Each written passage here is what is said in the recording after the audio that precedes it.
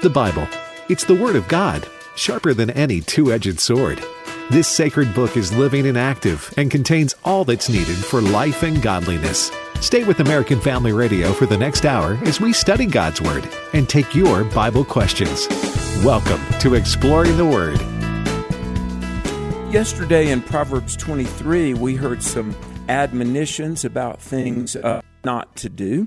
And in Proverbs 24, it begins as follows. Verse 1 of Proverbs 24, "Be not thou envious against evil men, neither desire to be with them. Their heart studieth destruction, and their lips talk of mischief." Then in 3 and following, it'll talk about how a house and a life are built. But we welcome you to Exploring the Word. This is Alex McFarland along with Bert Harper, and you're listening to the American Family Radio Network. And Bert, this is our combination nationwide Bible study, nationwide prayer meeting, and also some Q&A and answering questions, isn't it? It really is, and we enjoy it because both of those, all three of those are very important, things you do as you grow in the Lord. And you do the Bible study, you pray, and then you need someone to help you along the way to answer those questions. And I love verse 3 and 4, Alex. You may want to go back to 1 and 2, but 3 and 4. "Through wisdom a house is built, and by understanding it is established. By knowledge the rooms are filled with all precious and pleasant riches." Now, Alex, is it necessarily talking about a house of brick and mortar? Or is it maybe talking about a house or a home here, or a combination of both? Well, in a way, the Bible talks about the house really being our life, our family. Yes, there is the idea of marriage and the home as we think of, but in a way, it's like when Jesus talked about the wise man built his house, quote unquote, on the rock, not on the sand. And when verse 3 says, "Through wisdom is an house builded, and by understanding it is established, and by knowledge shall the chambers be filled with all precious and pleasant riches." But I think it's talking about ordering our life and everything about life on God and His truth. It would be that, and when you do that, guess what follows? Now, it doesn't mean it won't be any trouble. It doesn't mean there won't be difficulty. But you have that foundation going back to how you built your house on the rock or sand. The key is the foundation. So here on Exploring the Word, one of the questions we love to ask our listeners, what are you building your life upon? What is there? Is it stable? Is it fleeting? The book of Proverbs warns you about riches. They'll be here today and gone tomorrow. It warns you about many areas of life that people desire, and it just comes up empty. But when you put your fear in the Lord, and that's one of the keys, the fear of the Lord, wisdom, knowledge, those are some repeated words in the book of Proverbs. Alex, that's the whole idea. The rooms will be filled, and there will be pleasantness in your life. So we're encouraging all of you who are listening today, build your house upon Jesus Christ. He is the firm foundation, isn't He? Well, He really is. And, Bert, one of the, most well-used themes in great literature has been the struggle between good and evil. And so many, books and movies that have become, classics. Very often they'll deal with like a young man struggling to stay on the right path or be lured away to the wrong path. And not to go backwards, but, verse 1 is so profound. "Do not be envious of evil men. Do not desire to be with them. For their heart, they don't know it. Their heart is planning their own destruction." And Bert, I've seen films about a young man, trying to come up out of poverty. And the question is, do I go the bad way with thieves and robbers, or do I try honest work and trust in God? And let me say that I read this article some years ago. Well, it was about the time that we went into the 21st century. It was back in the year 2000.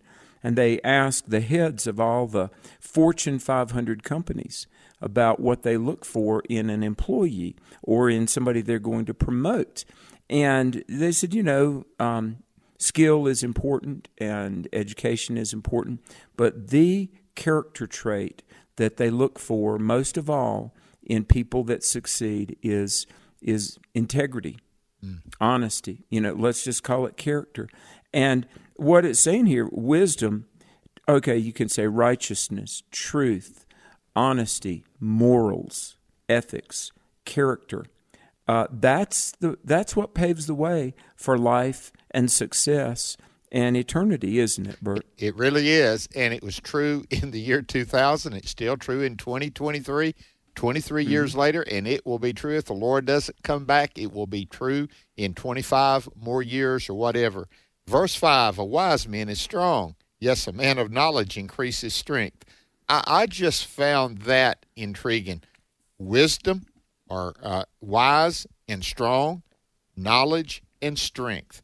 Alex, that's the whole idea. Our real strength, especially in the Lord and our character, as a man thinketh in his heart, so is he. So our thought life and what we put in, what we do, they go a long way in establishing what kind of person we will be. Will we be strong or weak? The Bible says a double-minded man is unstable in all of his ways. So you come up and you follow truth, and truth is in the Word of God, and so you build your life upon that, and you'll find that you will increase. Let me make this statement, and I'll throw it back to you. I've been saved a long time, but I am more confident today, years later, than I was when I began this journey of faith. Amen. Because I've seen God come through again and again and again, and His Word being so strong that it is a dependent friend that we can depend upon, and it is there. When all else fails, we can turn to God, and He will never leave us. He'll never forsake us. What a promise that is, brother. Well, it is. And Bert, I know we have some young people listening to the show right now. In fact, I know several groups of teenagers in the mid-Atlantic states that listen to us very, very regularly. And I know I'm going to sound like, an old guy up on a soapbox, but I want to say to all the young people listening, there are no shortcuts. On the pathway to success, there are no shortcuts. And there are you don't ever prosper by cheating or cutting corners. The Boston Marathon is a big race, and this seems to happen about 1 or 2 times per decade. It's thousands and thousands of people run the Boston Marathon. And, to finish is an accomplishment, but to really place or win is a big thing. And Bert, every now and then, there'll be somebody who has some shocking, good time running the marathon, and they found out that they cut through a park or they cheated. They right. cut through, and it always catches up with people. Sooner it really or later. does. Sooner or later. It will. Wasn't that old commercial, pay me now or pay me later?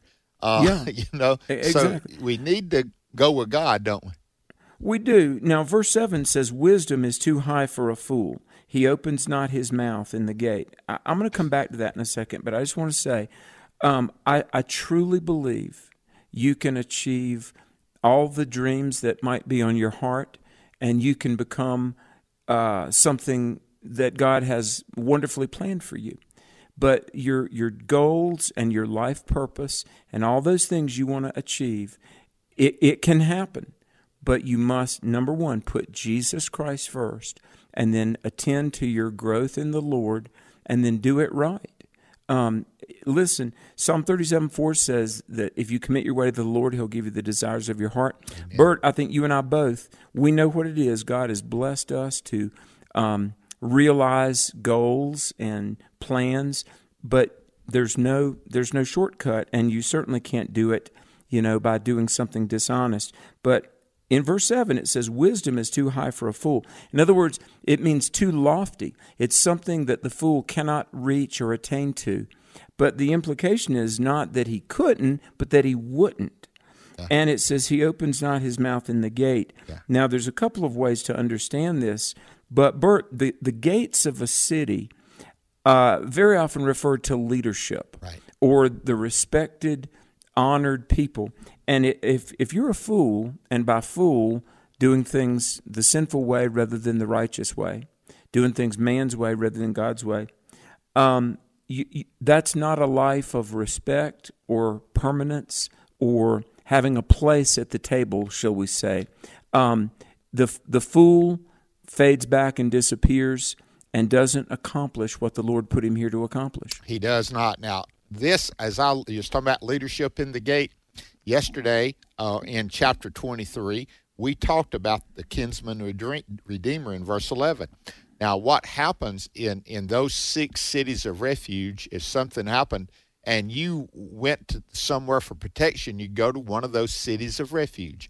The kinsman redeemer would follow you there, and then he would bring you before the leadership, the judges that set out the gate, so they would hear you and know truth and know things. And here, the person that is the fool, he has no answer. They're going to ask him questions. When the questions come up, there's nothing that he says that qualifies him for truth.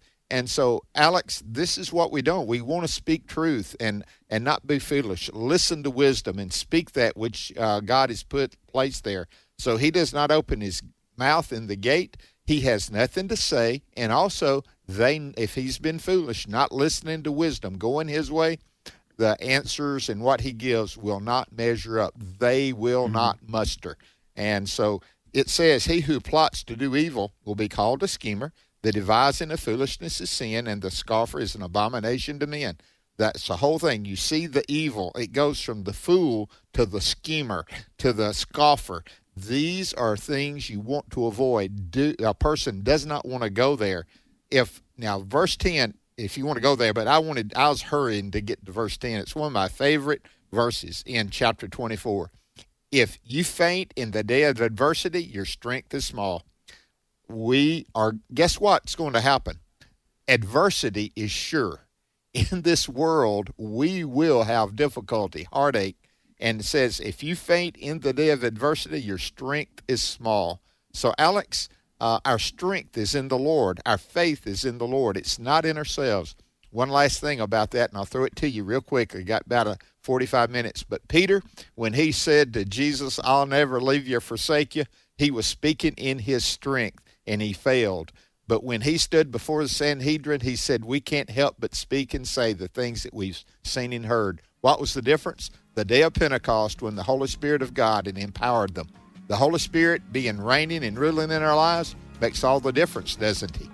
Well, it really does. And let me say, like verse 10, in Jesus you can stand in the day of adversity. And the strength you've got, well, Jesus will increase that. Amen. And he'll make you strong in so many ways. Well, stay tuned. Exploring the Word is going to come back right after this. We'll continue Proverbs 24, plus take your calls. Stay with us. Let's be real. Retirement is expensive, and inflation is making it even harder with the cost of everything going up from pet food to a dozen eggs. Wouldn't it be great if the cost of your health care could go down? Well, Medishare 65 Plus is $99 a month for ages 65 to 74. And for many with Medicare Parts A and B looking at other options, that's 50% or more saved per month. No gimmicks. It's $99 a month, and you can use any Medicare-approved doctor or facility, and you get 24/7 access to telehealth from the convenience of your home. Better yet, Medishare is a Christian nonprofit organization. It's a community that'll pray for you and encourage you. And since we've cut out the middleman, you get to keep the savings. Call now. You can learn more about Medishare 65 Plus. Here's the number, 833-45-BIBLE. That's 833-45-BIBLE, 833-45-BIBLE. These days, when something is stolen from us, it's pretty unusual to get it back. But Dr. Tony Evans says that's not the case in the spiritual world, as we spend 2 minutes with Tony. We have alarm systems, surveillance systems. We have locks on our doors to address the reality of theft. Just as people steal in the physical realm, people steal in the spiritual realm. Ephesians 1:3 says, God has already blessed us with all spiritual blessings in heavenly places. Yet what Satan has done is he has been the rogue of the universe, entering into our affairs and stealing from us that which God has or wants to entrust to us. For many of us, he's stolen our joy, and joy eludes us. For others, he's stolen our peace, so we live in chaos and not calm. You're on your way to heaven, but the devil has still ripped you off. You're saved, but the devil has still ripped you off. So God is able to get back what the enemy has stolen. He is your insurance policy. And the Bible says in 2 Corinthians 2:14, he causes us to triumph. He says in Romans 8, verse 37, that we are more than conquerors. The Bible says in Colossians 2:15, the devil has already been defeated. He has no right to your stuff, but we let him keep it because we don't go after it God's way. Whatever he has stolen from you, illegitimately, I want to tell you today, you have the right to reclaim. You'll be surprised what can be accomplished when you reclaim your resources and invest them God's way. Check out Tony's CD series, Kingdom Stewardship, available online at tonyevans.org. Then join us next time for 2 Minutes with Tony. Let me go down, down, down in history. As another blood-bought, faithful member of the family. That's all I ever want to be. And if they all forget my name, well, that's fine with me. I'm living for the world to see. Nobody but Jesus. Amen. Speaking of Jesus, what you want to do is find Jesus on every page of the Bible. Matter of fact, I was looking in Proverbs 24. Alex, see if you recognize this in verse 12. If you say, surely we do not know this, does not he who weighs the hearts consider it? He who keeps your soul, does he not know it? And will he not render to each man according to his deeds? In my Bible, that he's capitalized. What about in yours? Well, it sure is. He is capitalized because that must mean a specific person, the Lord, doesn't it? It really does. And Yes. again, the good Bible study, not only would he enjoy Bible study, Alex and I enjoy helping others to really notice things to make the Bible study enhanced and come alive. So always look for that. Is there a message from God? Is he telling something about his character? All of it. But I just love that. He who weighs the hearts. Alex, God does look at the heart. Is it real? He really does.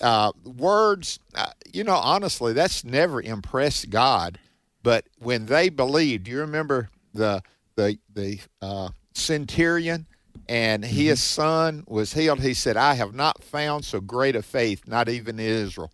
Now, he wasn't looking for his words. He didn't listen to how much he gave because everybody was talking about how good that man had been to the Jewish people. That didn't necessarily move the heart of Jesus, but what moved him, I have not found so great a faith. So God, Yes. he weighs the heart, doesn't he? Well, he really does. And you know what? We need to believe God for great things. I mean, salvation is putting your trust in Jesus, who died on the cross. He rose again. And if you accept Jesus, he'll forgive you. But you know what, Bert? I believe in the Christian life, we need to believe God for great things and to trust the Lord. By the way, that verse 12 is so much like Proverbs 21:2 that says, a man has his ways, but God ponders his heart. And it goes on in 13 and 14 really tell us that knowledge and wisdom is a great reward, sweeter than honey. People eat honey because it's good and sweet to the taste. It's almost like in every culture they love honey. But so shall the knowledge of wisdom be unto thy soul. When thou hast found it, then there shall be a reward, and thy expectation shall not be cut off. Bert, to pull from the way the King James renders it, when you trust in the Lord, your expectation will not be cut off. Amen. All of the faith and the trust and the dependence we put in Christ, it's well rewarded, isn't it? It is, and you can have confidence in that. Over in the book of 1 John, John makes it plain. He said, I write this to you that you may know that you have eternal life. That is the confidence. And it's not confidence in yourself. It's confidence in God. Alex, for individuals that I've, tried to counsel with, that they were doubting their salvation, I would say, listen, they'd say, I've done that. I've repented. I've trusted the Lord. I've done that. But I just don't know if I've done what all I need to do. Listen, our confidence is in God. And God takes that. He's the one. Our confidence is in Him. Listen to verse 12. He keeps your soul. And in verse 14, your hope will not be cut off. Listen, that's pretty good to have confidence in Him like that, isn't it? Well, amen. Amen. And, speaking of confidence in the righteousness of God, all right, the next few verses, really 15 through 19, I want to pull these together, and let me just summarize somewhat quickly. But it says, wicked man, don't lay in wait for the dwelling of the righteous man. Don't rob him. Don't spoil his resting place. Verse 16, because here's the thing about the righteous man. He falls 7 times and 7 times gets back up again. But the wicked shall fall into mischief. So, wicked man, be careful about going up against the righteous man, because the righteous man has God in him. And, of course, 16 is a good verse. If you're stuck on verse 10 and your strength is small and you want to get to verse 16 and you can get knocked down 7 times, the Lord will help you do that. But here is a little admonition, though, for the righteous man. Okay, verse 17. Do not rejoice when your enemy falls, and let not thine heart be glad when he stumbles, lest the Lord see it, and it displeases him, and he turns away his wrath from him. Okay, in 1 Corinthians 13, it says, love does not rejoice in the wrong, but rejoices in the right. Now, I know, Bert, there's a human tendency to enjoy, if let's say we're in the right and we've told the truth and we've done the right, and the bad guy who has sinned, it comes back on him, right? Don't rejoice in that. Now, we need to rejoice in the truth, but there's just always this temptation for somebody to get their just desserts. Oh, they had it coming to them. Yep. Be careful. We need to keep our heart pure, don't we, Bert? We really do. Yeah. Alex, I want to go back to 16 real quick. I think we've got a biblical example of both of those. See what you think about it. For a righteous man may fall 7 times and rise again. King David is a man after God's own heart. But you can go through his life because the Bible gives pretty good detail to David's life. And you'll see him failing. You'll see him making a mistake, a wrong judgment at times. But he comes back. When Nathan pointed out that he was a man, he confessed his sin and got right with God. So that example of that is David, a man after God's own heart. It's not that he's perfect in all of his ways. He'll fail, but he will not blame it on others. He'll take responsibility. He'll come to God and get forgiveness and follow God after that. And then the one who's wicked shall fall by calamity. I think King Saul's an example of that. He took things in his own hand, and guess what he did? He justified it. He said, I didn't think Samuel was coming, so I had to do that. So just make note of that. Take responsibility of wrong in your life and come to God and ask forgiveness, and He can restore. And so don't justify wrongdoing and wrong thinking. I just couldn't pass that up, Alex. I know it's going backward again like I do sometimes, but do you agree with those two people? I think this is just good common sense because, listen, it talks about fearing the Lord and not meddling with the affairs of the king. We don't have kings and, castles in this day and age, but listen, in every context, in the family, in the workplace, certainly in church work, being in a neighbor in your neighborhood, you're going to need people skills no matter where you go in life. Bert, everybody needs some social skills and some wisdom about interacting with people. And it says, do not fret because of evil men. Do not be envious of the wicked. Hey, just remember, there's no reward for the evil man. Verse 20, the candle of the wicked shall be put out. And that's really life and legacy there. And it goes on and it talks about the calamity that comes on the wicked. And verse 23 says, these things also belong to the wise. It is not good to have respect of persons in judgment. Bert, I've been in a lot of situations where you and I go to the big broadcasting conference every year, and we have for a long time. And we talk about people there shoulder surfing. And what that means is they'll be talking to you, but they're looking back and forth trying to see if there's somebody more important to go talk to. And, Bert and I, we're not trying to be important. We're just there to teach the word and broadcast or whatever. But a couple of times I've had people walk away in mid-sentence because some celebrity walked in the room or something like that. And being truthful, being honest, not falling in with the wicked people, all these things are wise. And then not having respect of persons. In other words, all people, regardless of their status, they're human beings made in God's image. They're people for whom Christ died. Bert, I think showing impartiality and treating all people with respect, and like it says, not being a respecter of persons, that is a mark of spiritual maturity, isn't it? It really is. And the book of James talks about that. If you have a man that's wealthy coming into your congregation and you say to him, oh, we've saved you a seat right here at the best place. And then you have a poor man come into your congregation and they say, oh, we don't need you. Get way back there. We don't want to see you here. The book of James, which is a handbook for Christian living, talks specifically about this kind of partiality. And so, do not do that. Don't go that way. Be open to the word of God. He who says to the wicked, you are righteous, him the people will curse, nations will abhor him. They'll know the truth, even though you're saying something different. But those who rebuke the wicked will have delight, and a good blessing will come upon them. No, and again, this is still in the area of partiality.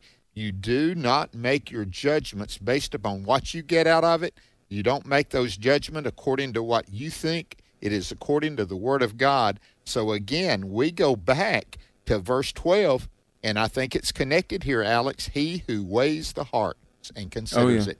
God is the one, and we're not God. That's the first thing we need to know. We are not God, so we don't know all the facts. We don't know the whole situation. But what we have, we do our best to not show partiality, to bring favor to some and disfavor to others just because it would do us good. That is, God just wipes that out and says, you should not do that. I know, Bert, you and I mentioned earlier in the study that in the book of Proverbs, this is what's in ancient Jewish scripture, it's called wisdom literature. And sometimes it seems like it's, not in maybe the order that you and I would put it in. And there are verses about work and about tilling the field and being proactive and, working while the sun shines. There's a verse here in verse 27, and it really is planning the work you're going to do indoors and then the work you're going to do outdoors. And I'm going to come back to that. But there's a lot about not respecting persons. And then, verse 26 says, every man will kiss his lips that gives a right answer. If you cozy up to somebody, of course they're going to like you, but be a person of truth, right? But Bert, I think it's just so profound here. Preparing your work. And then it goes down there, and verse 30, I went by the field of the slothful person, and by the vineyard of the man void of understanding, and lo, it was all grown over with thorns and weeds, right? And I looked and saw and considered it well, because here's a guy that he let his place go to pot, as we say. Now here is a verse. When I was a little kid, I learned this verse in Bible school, and I'm going to tell you, Bert, it put the fear of God in me. But it says in 33, yet a little sleep, a little slumber, a little folding of the hands.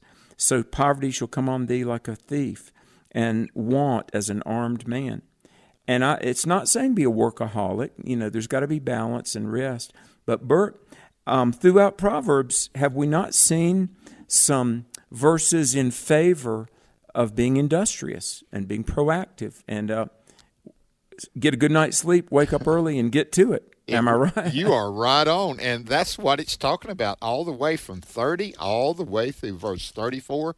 Again, let me remind you what this does. In the first few Proverbs chapters, you had verses, that about 4 or 5 verses talking about the same subject. And then when you get to 10, you find out it's just maybe 2 lines, 3 lines, and, that's the way it was done. It's like you said, it's wisdom literature. Then you get to about 22, and he starts putting groups of verses back together, and then when you get to chapter 25, this is when the Proverbs of Solomon, the men of Hezekiah, copied it. And so I love the way the book of Proverbs is laid out. It lets you know that. But verses 30 through 34 is grouped together, and it's all talking about work ethic. And again, you said it well. This is not being a workaholic. This is being a steward. Let's talk about that just a second. Oh, the word steward is a manager.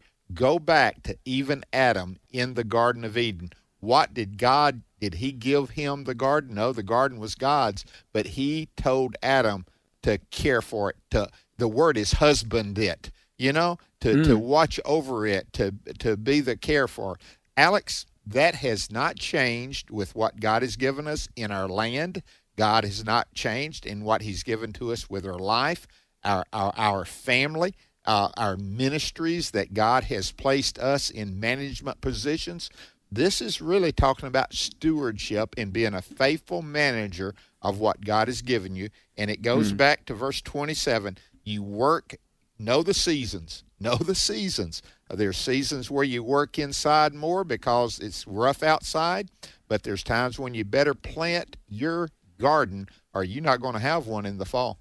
That's right. Hey, Bert, we had at the house a lot of really, really old books about farming because my grandfather started the chicken farm, and you would see the word husbandry. Yeah. Now, you might have heard of animal husbandry, like raising livestock, but it also would apply to the farm and growing things. And the word husband implies stewardship, right? Yes. Now, let me just say in 31 and following, don't let your land get all grown over. Husbandry of your property, right? Proactive, thinking about it, prayerfully, being industrious. Let me say, husbands, you might not have a field to till, but you've got a relationship to keep healthy. Amen. Your marriage. And just as there's the sense of the husbandry of one's land or career, there's the stewardship of your marriage. And we could do a whole nother show on that. But Bert, am I right? So much of life for all of us is stewardship. As a follower of Jesus Christ, that's what we say. Even a citizen of the United States, that's what I tell folks. You're to be a stewardship. You to have stewardship of your citizenship. That's why you're informed. That's why A of R is involved with news and talk, so you can be informed, so you can be that husbandry of our citizenship. We're going to take phone calls right now. 888-589-8840. When you hear this is American Family News. You know what follows is the truth. Your news from a Christian perspective. Hundreds of teachers are going to have to walk into that school building, and they are forced to swallow political ideology that in many cases violates their very faith and conscience. If you miss it at the top of the hour, American Family News podcasts are available at afn.net. And sign up for our daily news brief at afn.net. Are you too busy to go to church? We love God, but life gets complicated. But I can help you. I'm Pastor John Miller, and we've designed an app that has church services, a Bible reading plan, and a path for spiritual growth. You can live stream or listen to a podcast of an encouraging Bible message when you're too busy to go to church. Search for Church on the Rock Texarkana at the App Store. It'll help you connect to God when life is busy. I'm Pastor John Miller. Visit me at churchontherock.org. Sometimes you see a win, a glimpse of God in this broken world. Preborn rejoices in the overturning of Roe v. Wade. Preborn's mission is to love and help women in unplanned pregnancies by offering them the truth to help them make the right choice by providing free ultrasounds. You see, when an expectant mom hears her baby's heartbeat and sees the image of her baby on ultrasound, she's seeing a life created in God's image, and it's a divine connection. And I got to hear and see my baby for the first time. Hearing the heartbeat made me cry, and it was certain that I was going to keep my baby forever. To learn more about Preborn's life-saving work, go to preborn.com. That's preborn.com, or dial pound 250 and say the keyword baby. That's pound 250 and say baby. All gifts are tax deductible. Your love can save a life. Preach the word. Be ready in season and out of season. Reprove, rebuke, exhort with great patience and instruction. My name is Abraham Hamilton III, and this is the Hamilton Minute. As Paul was incarcerated, facing imminent execution by Nero, he told Timothy perilous times were coming. Evil men and seducers would wax worse and worse. But he instructed Timothy to continue in what he knew to be true. Then he emphatically stated, preach the word. As darkness mounts and wickedness increases, you and I must continue to cling to God's holy word and yield to the lordship of Holy Spirit in our personal lives. And we must absolutely continue to preach the word. We have our orders. Let's magnify the King. Listen each weekday from 5 to 6 p.m. Central for the Hamilton Corner with Abraham Hamilton III, Public Policy Analyst for the American Family Association. Jesus said, "Let the little children come to me, and do not hinder them, for the kingdom of heaven belongs to such as these." Matthew 19:14. American Family Radio. It's a new horizon, and I'm set on you. And you meet me here today with mercies that are new. Oh, yeah, my fears and doubts, they can all come to. You know, we concluded Proverbs 24. We kind of wrapped up Proverbs 24 in verse 32. Speaking of all these things, said, I looked upon it and received instruction. Well, may all of us, myself included, receive the instruction of God's Word. This is Exploring the Word, and the number, we would love for you to call in if you've got a Bible question. Now is an ideal time. You'll get through. I'm pretty sure of it, but it's 888-589-8840, 888-589-8840. Bert Harper and myself, we'd love to hear from you. Hey, Bert, I got to do a quick little commercial here because coming up is Paris, Tennessee, April 21 through 23, Truth for a New Generation. It's going to be amazing. You don't want to miss it. Bert is going to be there in person. I'm going to be there. Abe Hamilton, airing the Addisons. It's amazing, and you'll get inspired and equipped to stand strong for your faith. And we'll talk about the issues that will shape our future. And you can learn about the Truth for a New Generation Biblical Worldview Apologetics Conference. Go to my website, which is alexmcfarland.com.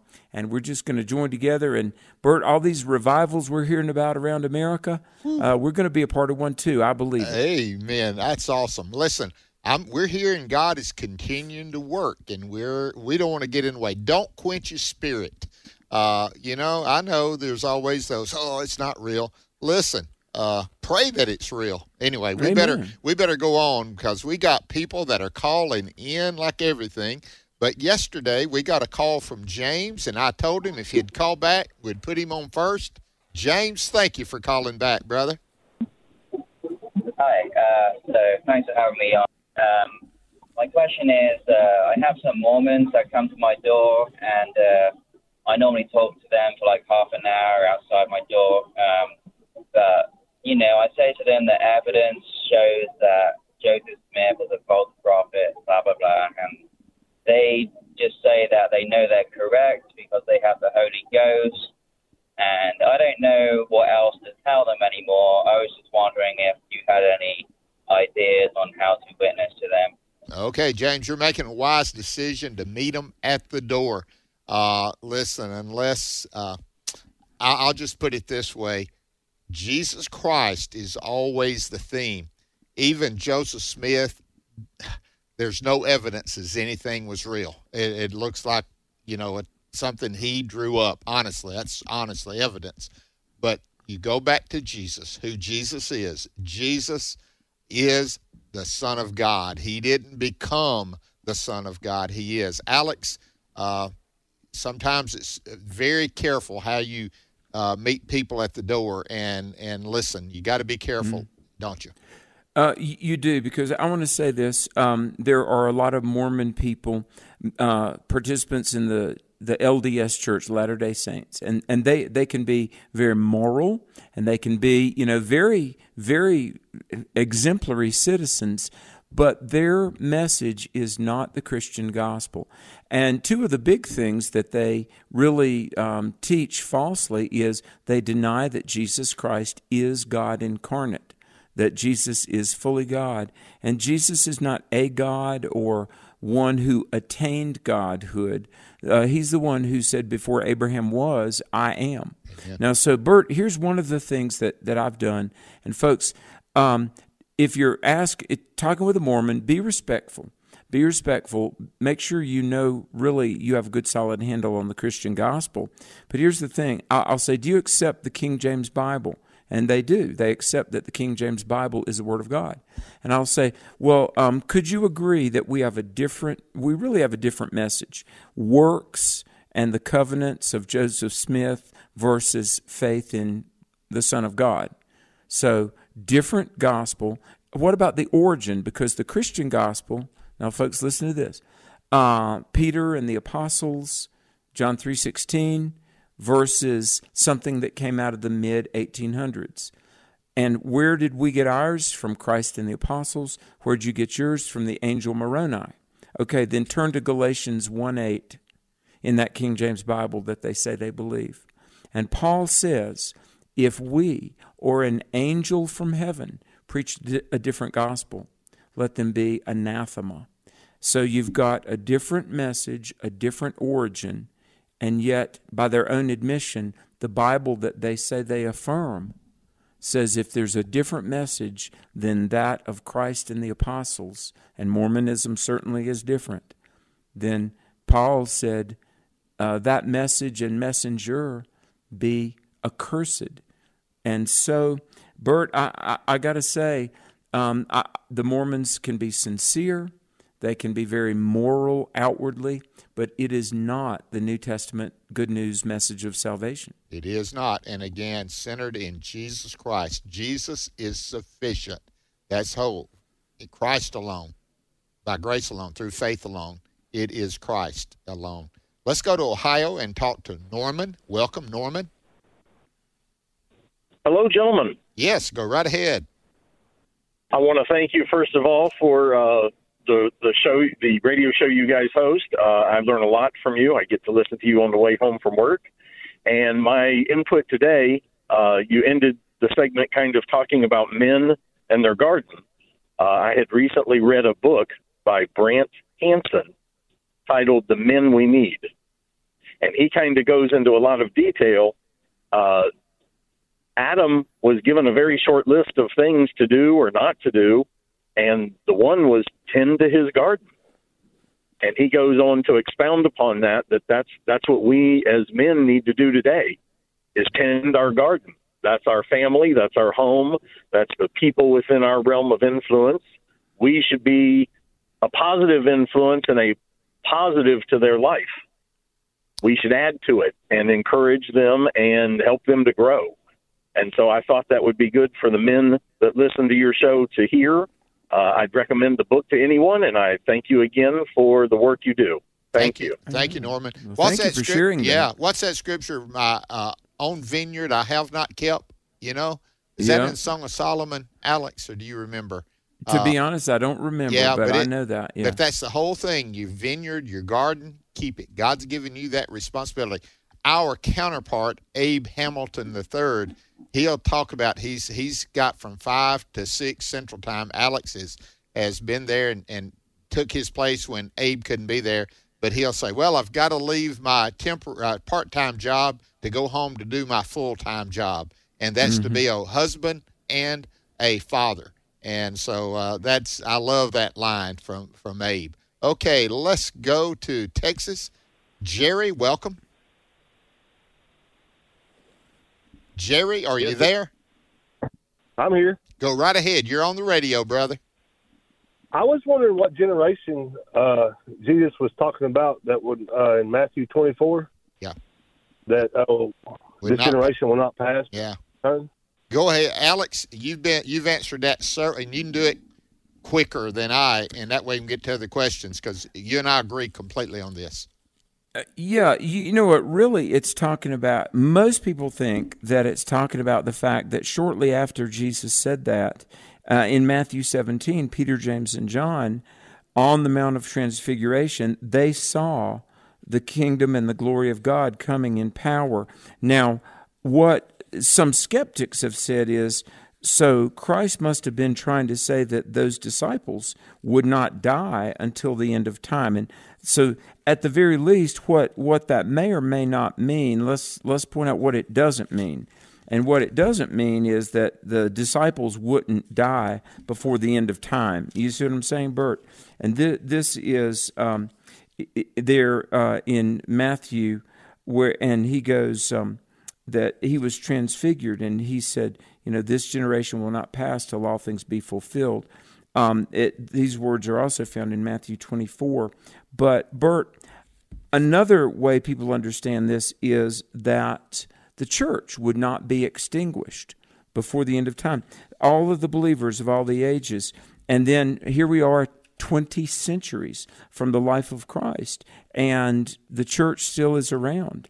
And so the message of Christ, the message of the gospel, and the church that he established will not and has not been extinguished. And yes, the end of time is going to come, but I think even those disciples on the Mount of Transfiguration, they did see him in his glory, didn't they? They really did, and it was something, the Mount of Transfiguration.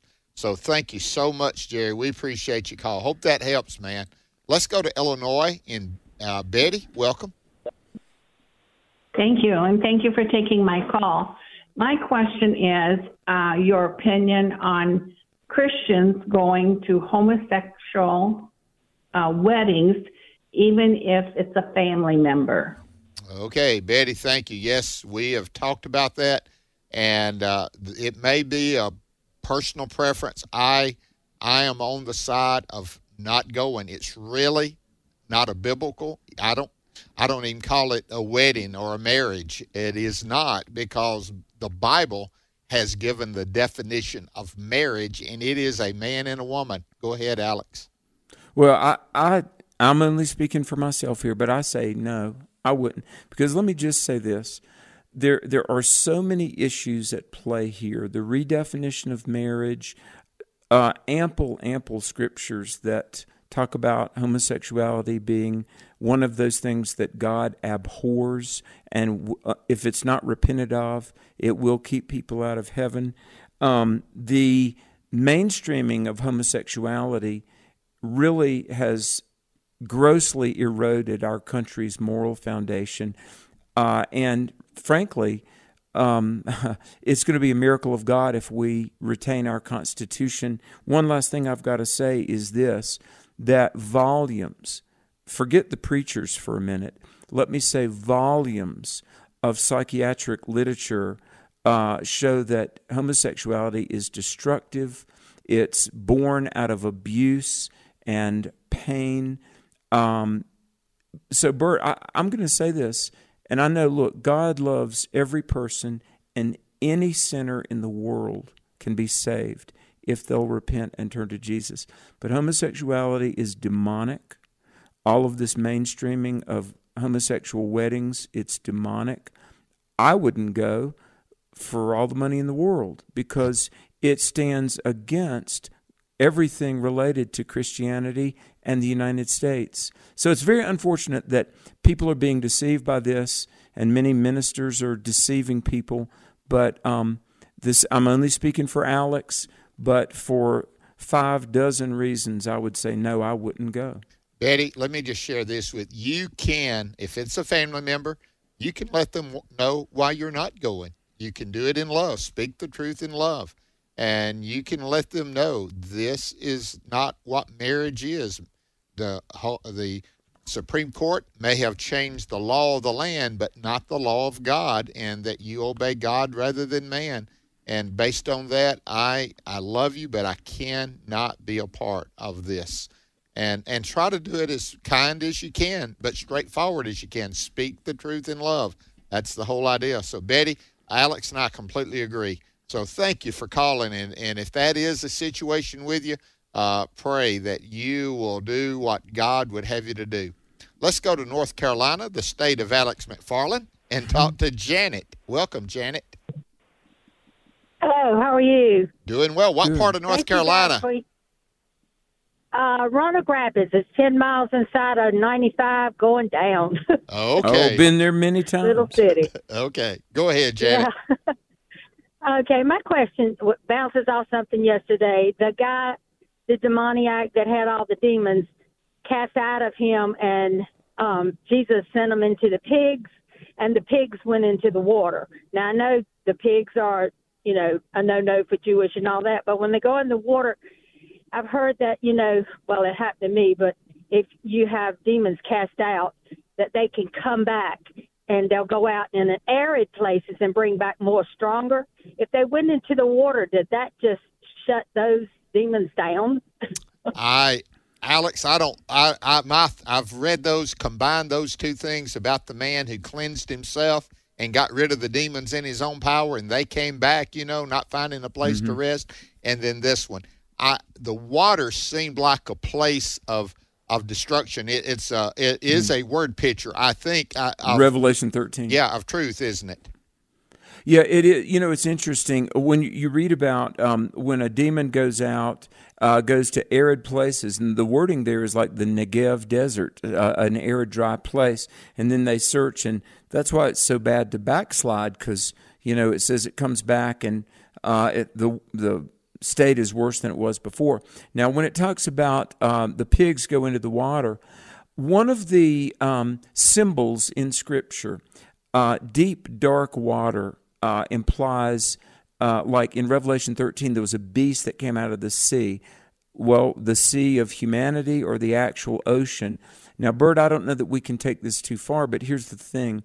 It seems like there's a picture of demons, plural, coming from the sea, and demon, singular, individual, in an arid, dry place looking for a new host to inhabit. But let me just say this. We talked about it yesterday, the demoniac, and the demon said, Lord, cast us into those pigs. Don't torment us before the time. I'm going to tell you where the demons are going to wind up. Not in the sea, but in a lake, the lake of fire.